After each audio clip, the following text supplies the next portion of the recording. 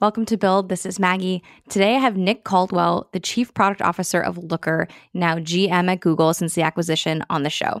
He was the VP of Engineering at Reddit. He spent 15 years at Microsoft, from intern all the way to GM. He has degrees from MIT and the Haas School, so I knew I had to bring my A game. But rather than do just the typical tell me about your career story, Nick suggested we switch things up. So today, Nick and I run through unpopular opinions in software. We dig out the truths hiding behind them, and basically I just get a huge amount of advice from someone who's built some of the best products out there. I hope you enjoyed this one as much as I did.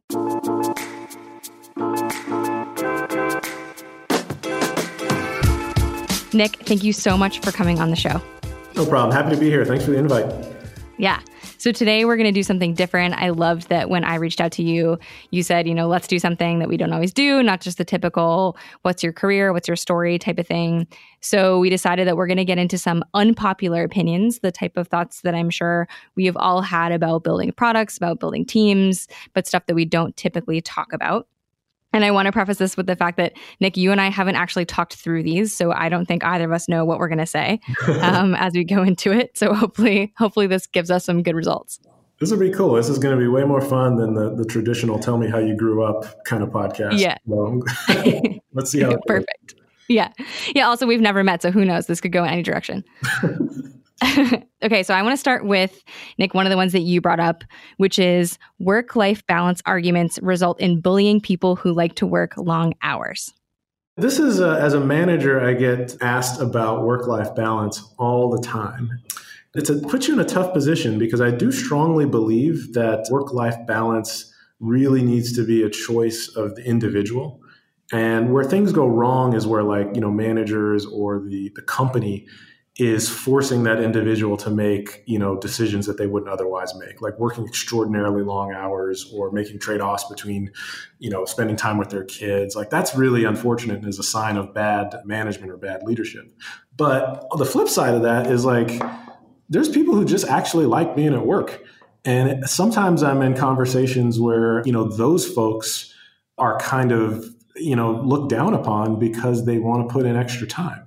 That makes me sad on the other. It's I feel bad for them. They're like, well, I don't have kids or a family to go home to. I actually want to go home and keep working on this project. And it's not really acceptable to, at least socially acceptable nowadays, to just be like, oh yeah, if you want to spend more time at work, go for it. You have to kind of always overweight on the work aspect. If we're going to overweight on one side of those, we probably should overweight on letting people take care of their family, though. So I think the reason that this comes up as a question is it's just good to protect people. But for folks who want to work long hours, leave them be. Let them. Yeah. Yeah. I think one flavor of this that I think about is that, especially as a manager, you don't, like you're saying, you don't want to make people work long hours, and they shouldn't have to work long hours. But I definitely, when I was early in my career, worked long hours, and it feels disingenuous to me to say, definitely don't, go home, whatever. They don't have to work more hours, but I did. And maybe that had contributed to my success, maybe not, I don't know. But it feels weird for me to say, definitely don't do that. But maybe if you did, it would help. Yeah, exactly. I just never, and for anyone on my team, they definitely don't need to. And hopefully their work is scoped properly to the week, so they shouldn't have to. But I would do what you're saying and kind of noodle on problems or think about new ways to do things. And I'm assuming that helped me in some way. So I always feel a little bit weird being like, don't work, but if you want to, you totally can, but it's okay. I don't know. Do whatever you want.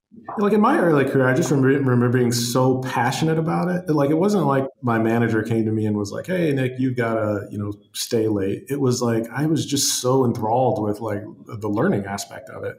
At that stage in my career, I was jumping into other people's code bases and trying to fix bugs outside of my area. And, I got incredible enjoyment out of it. Nowadays, if I have to be careful when I bring that up, because it's why didn't you go learn to play squash or yeah. some other thing. Yeah. I wish I had a similar reason for working long hours, but I started off in consulting, and it was purely a client needs a thing, got to get it done situation. So I wasn't in the I'm super passionate about this bucket, but That sounds nice. Yeah, as long as, again, just so that people don't walk away with the wrong impression. It's like, I think that's the point. give people the freedom to choose is what we're saying. Don't beat them up either way. And then if you're a manager, make sure you're not abusing people's time. We definitely don't want to create environments where managers are artificially just trying to make up for bad decisions, in product planning by asking people to work long hours. That's not good. Definitely agree. All right. So next one. This is from our team over here at Drift. I won't name names, but one of the ones I got was relying on feature request tools is for fools. So we have a principle here, which is that we don't want to get in a situation where people are voting on feature requests or, stack ranking them and sort of managing by backlog. So curious to hear your feedback on this one. Well, I mean, your team is very punchy, I think. I wouldn't say they're for fools, but I do think the underlying sentiment there, you really can't at scale run your product backlog through voting. And I think most people would agree with that. But there's kind of a cool thing that you get out of allowing customers to engage with these sort of voting experiences. And it really has to do with building a sense of community around your product. So I would answer that question by saying, if you were a product manager and you were if you were building your backlog strictly against the votes submitted by customers, you would end up with do you remember Homer Simpson got to design his own car and he came up with every possible feature, and it was yes. a Homer it could go underwater with a laser gun. Yeah. If you let customers deliver your roadmap, you end up with that Homer mobile. But if you create a community around your feature requests, which I think where a lot of these tools are intended, you get a benefit where you can have a conversation with customers and get a better sense of what they're excited about, which can give you better insights into your roadmap. And then the other thing that happens in those sorts of environments is the community feeds on itself.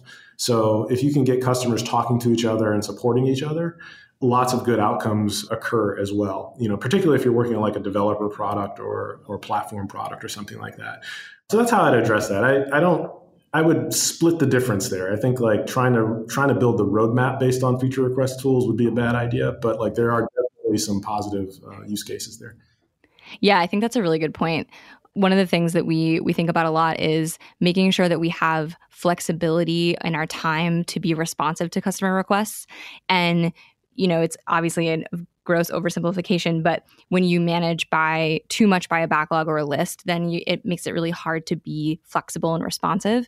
One of the things we try to do is make sure that we don't have too much work in progress. We don't have too much on a list anywhere, so that we can, if a really good idea comes up from a customer or from someone on the team, we can kind of jump on it quickly.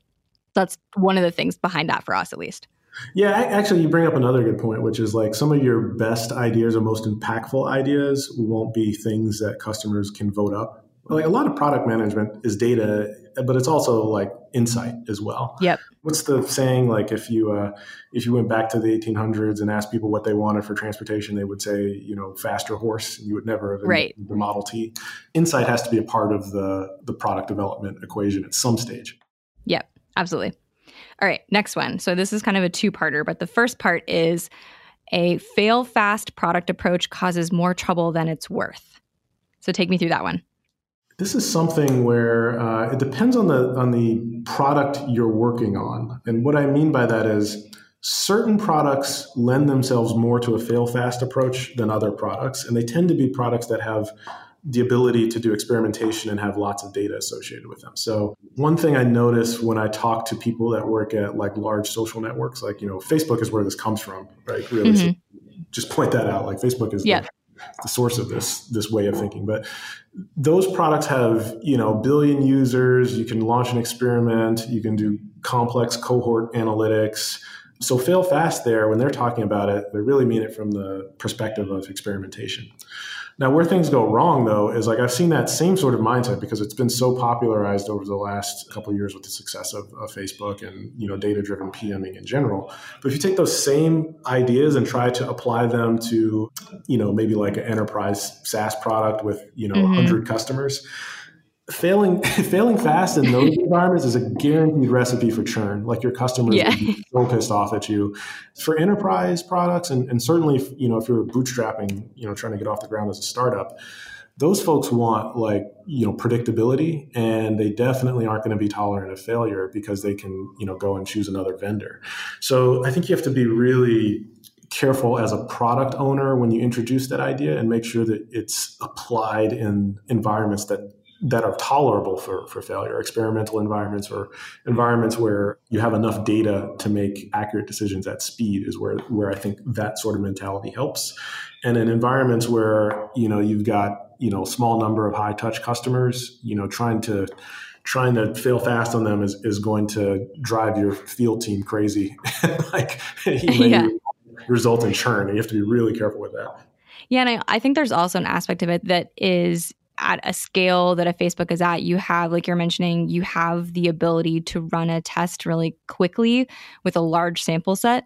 But maybe instead of running a test, you could have done an additional type of prototyping or user research that might have given you a similar answer that didn't require failing quickly in production.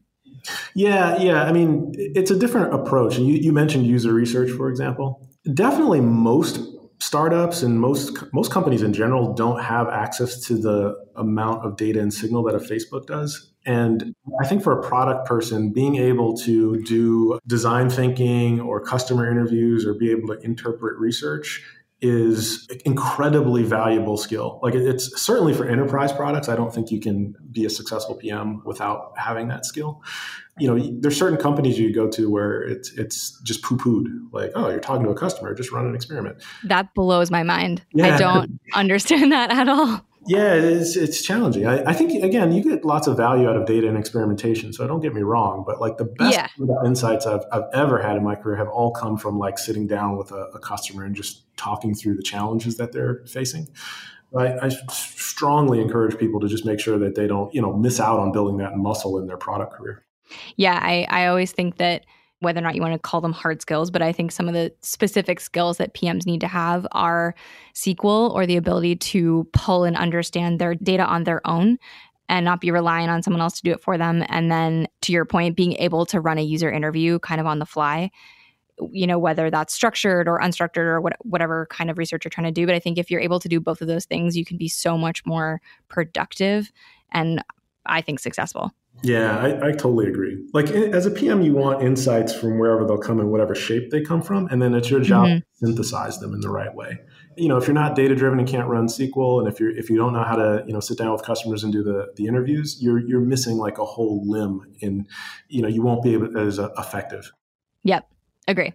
Okay. So then the second kind of part that I thought was related, and this comes from our team over at Drift, is it's a waste of time to architect pre-product market fit because code dies within 2 years. If the product is good, it will be rewritten. If not, it will be deleted when you go out of business. Yeah, you guys don't pull punches over there. No, we had a real good time writing these ones. But I'm not saying who wrote them because I might get in trouble. Oh, no. This is basically true. And it may be phrased a little bit harshly, but when you don't have product market fit, I was talking to Nikhil Singla from Facebook the other day, and he called this stage of the company the drunken walk. And he explicitly said that, like, why would you, for the long term, keep the code and architecture that you made while you were drunkenly walking down the street to where you're supposed to go? So I do think that there's some truth to this, which is, in the early stages, you're trying to find product market fit, and it's definitely okay at that stage to make some compromises on correct architecture in service of trying to get product market fit. But once you find it, though, I mean, generally speaking, I try and pivot quickly toward an architecture that does make sense. Like once you get into the hypergrowth phase or the scaling phase of the company, and you start building out complex org structures and hiring architects and so forth and so on. For sure, it matters at that stage where the decisions you make at that point will last quite a long time. And technical choices, architectural choices can impact the culture of your company in odd ways. If you decide on a particular coding language, if you choose to use C++ versus Python, it's going to, for the longer term, affect your ability to hire in different ways that can impact your culture. Like a lot of these things have second order effects and need to be thought through fairly clearly for the long term. But in the early phases, yeah, like that code, if you're able to write code at that phase that is both well architected and allows you to iterate through that drunken walk phase, yeah, you're in the 99.9th percentile of developers. Yeah. Yeah. And I think part of the fun part about having these unpopular opinions phrased so strongly is that I think it really provokes this type of conversation, but also really helps people put into context that maybe they really don't have to think so hard about a problem yet. Someone, I don't know who told me this, but it was kind of like borrowing trouble from the future. Yes, if it works, what a great problem that we have to figure out how to scale, but let's just figure out if customers are going to buy it. Yeah, so you just buy yourself another year to worry about this problem. Exactly. Yeah. Yeah. And I think it's really, I worked at a startup before Drift, and we had a bunch of team members who were, really building this sort of beautiful, well-architected, super scalable product, but we hadn't necessarily solved some go-to-market challenges. And it's sort of like, well, maybe our time would have been better spent helping with that than building for a scale that we didn't have. This is definitely one of the lessons I learned when I came to Drift was, build for the current and try to get the thing done. And then hopefully you also have a culture that does go back and fixes the stuff that you decided not to do. Because I think that's also a trap you can fall into is if you follow this mantra, but then you don't revisit, that can probably cause a lot of problems as well. Yeah, I think that's the real tough problem, like knowing when to go back and fix all this tech debt, because there's never a clear, obvious stopping point where everyone sits down and agrees, like the field comes in, the PMs come in, the engineers all come in and go, hey, y'all, let's go fix all that architectural stuff. Right. Yeah, that never happens. It's usually like you start to scale and then bits of the architecture start to break, and then you pick a piece apart here, pick a piece apart there, rewrite here and there, and you end up, you can really run the risk of ending up with kind of a Frankenstein's monster if you don't have someone nurturing growth in the right direction. Maybe no one has ever really solved that. I mean, maybe. Yeah, I was just going to ask you at Looker, how do you help the team sort of evaluate those questions? I definitely wouldn't claim that we've solved this problem at Looker. We do have a pretty wide array of technologies, but what we do here is we've got an architect team, and they do every quarter essentially a tech overview, like the tech debt that we currently have. Plus, they do an assessment of upcoming technologies, and they feed that into the roadmap for the PM team.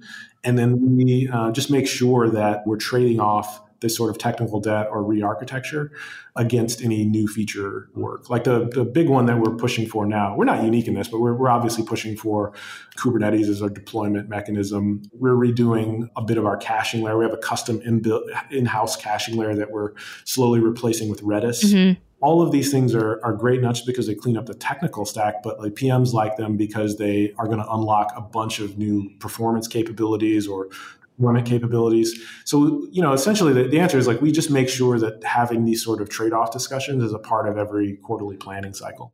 Yeah, that's similar with us. I think, like you're saying, we make it a point to think about what they are, not even just within given groups, but kind of across the entire product. And then we have to talk about them every time we go to do goals, just to make sure that we're paying attention and we're having the conversation and we're being honest about when the right time might be to invest. Yeah, you gotta do it regularly, and then you have to let engineers particularly know that you're doing it. Yeah. Yeah, I mean, it's led by the engineering team. So the director of engineering, I work closely with Bernard. He's going to come and tell me, here's all the things, and I'm bringing that from the strategy side. So that's going to help us all get on the same page. Cool. Like it. Okay, so next one, and this is one that came from your list that I loved, and that's authoritarian leadership styles can actually work. Yeah. This is, I won't say who said it, but we were having a team meeting and someone pulled up their LinkedIn feed. And if you've ever used LinkedIn, it's very positive. They really go for this kind of inspiring vibe. And the person asked, to what extent does this actually represent reality? Like, if you were to go on LinkedIn and make a description of what the perfect leader would be, it'd be like they'd be your best friend. They would like sit side by side with you when you're coding. They would never raise their voice. They would like it's like this perfect person who, like, I aspire to be a good leader, but I've I don't know if I've ever achieved the level of perfection of the average LinkedIn post. The reality is, it's like you can look, I don't want to bring politics in this conversation, but there's definitely like real world examples recently where people respond positively to authoritarian leadership styles, or maybe even going beyond that, like, vulgar, rude leadership styles. So I think the challenge, like, I'm a really practical person. So I look at this dynamic and I think to myself, like, what do I do? What do I do about my own behavior? Like, how does this inform my own leadership style? I think what it tells me is that I am never going to be like an authoritarian leader or someone who comes to work and wants to create, an environment that is driven by fear. But I also know that there are people who will respond to that, and there may be people who will take advantage of it. So what I try and do with that reality in mind is I really kind of aggressively look for those sorts of behaviors and stop them as quickly as I can. I won't go into all the different methodologies, but it makes me paranoid sometimes to know that in leadership, like what we're aspiring to, like the kind of publicly approved version of leadership, when we talk about it from a tech or product perspective, there's so many counterexamples that work and that rely on different emotions and so forth and so on. And the reason I think it's important to acknowledge and understand that is so that it's not that we replicate them, but that we are on guard and don't introduce them into our environments. So that's how I think about it. Right. So that we are intentional about the type of leadership that we're trying to be or trying to bring into a company or a situation. Exactly. Instead of just sort of being reactive or throwing your hands in the air and saying, well, this is just how it goes. Exactly. Yeah, you don't put rose-colored glasses on to a situation that is really a manager's job to control. Yeah, that's interesting. Yeah, it's like managers and leaders in any organization are responsible for setting the culture.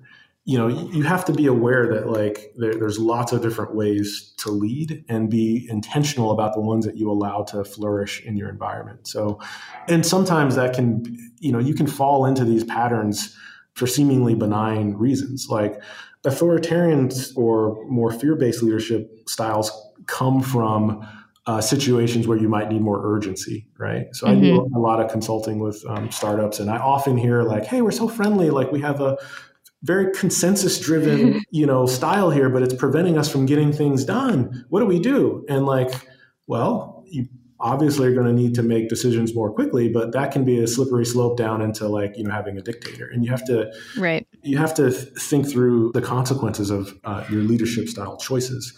So that's why I think that one comes up. It's about really understanding human behavior, what motivates people, and making sure that like we choose the motivations and incentives that map to the culture we want, and that we resist the urge to use the other incentives, even if they're effective. That's what we're aiming for.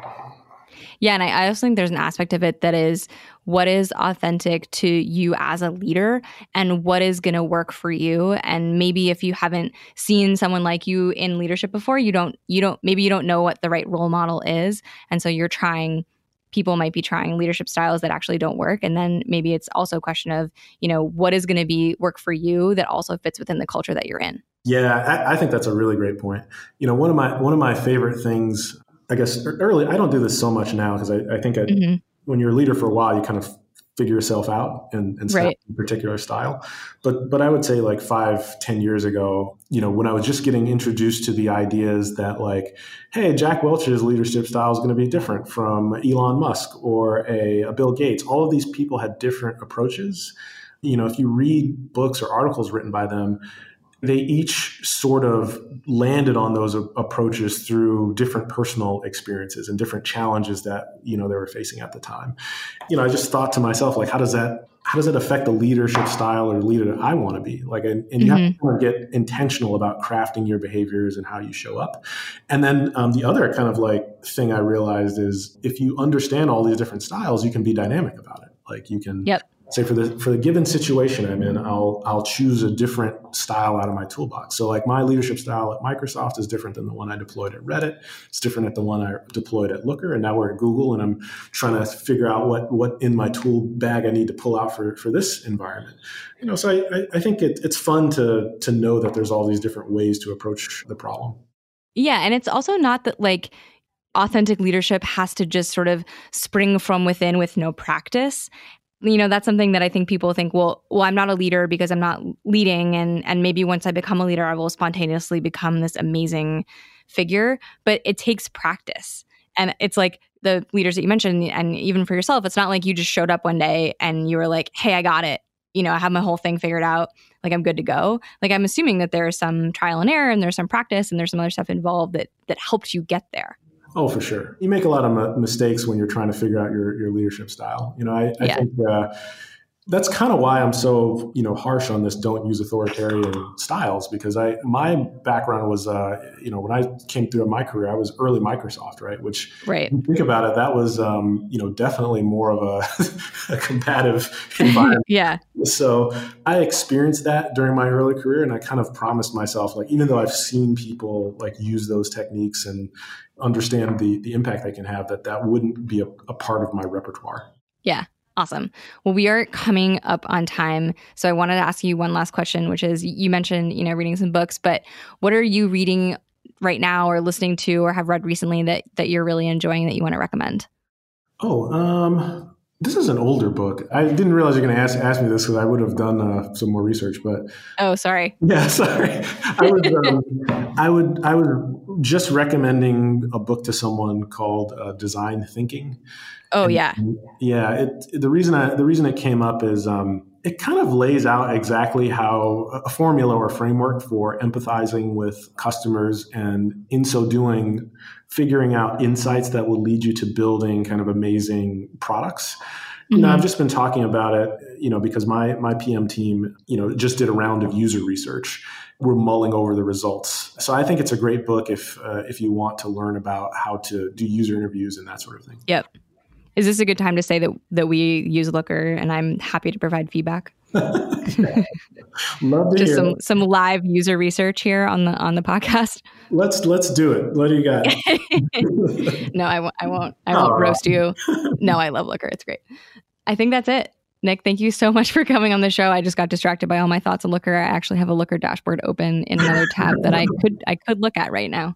That's awesome. Well, I'm glad you like it. The product's only going to get better now that we're part of Google. Like, we're really excited that deal found. Oh, yeah.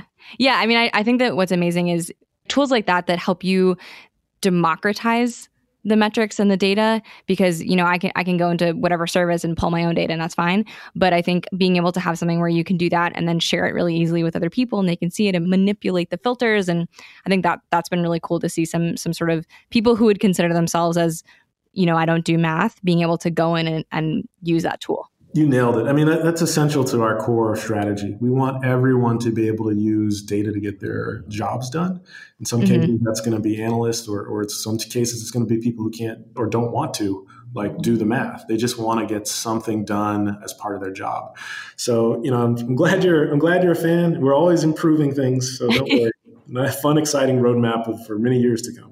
That's awesome. Yeah, I've had some people come on the show who have used Drift, and I'm always like, am I going to get through this without getting some kind of insane feature request in the middle of this episode? Anyway, Nick, thank you so much. I really appreciate you coming on the show and taking some time to chat. No problem. I really enjoyed it. This was one of the more unique podcasts I've done, and yes. Thanks for putting the special format together. It's pretty fun. Of course.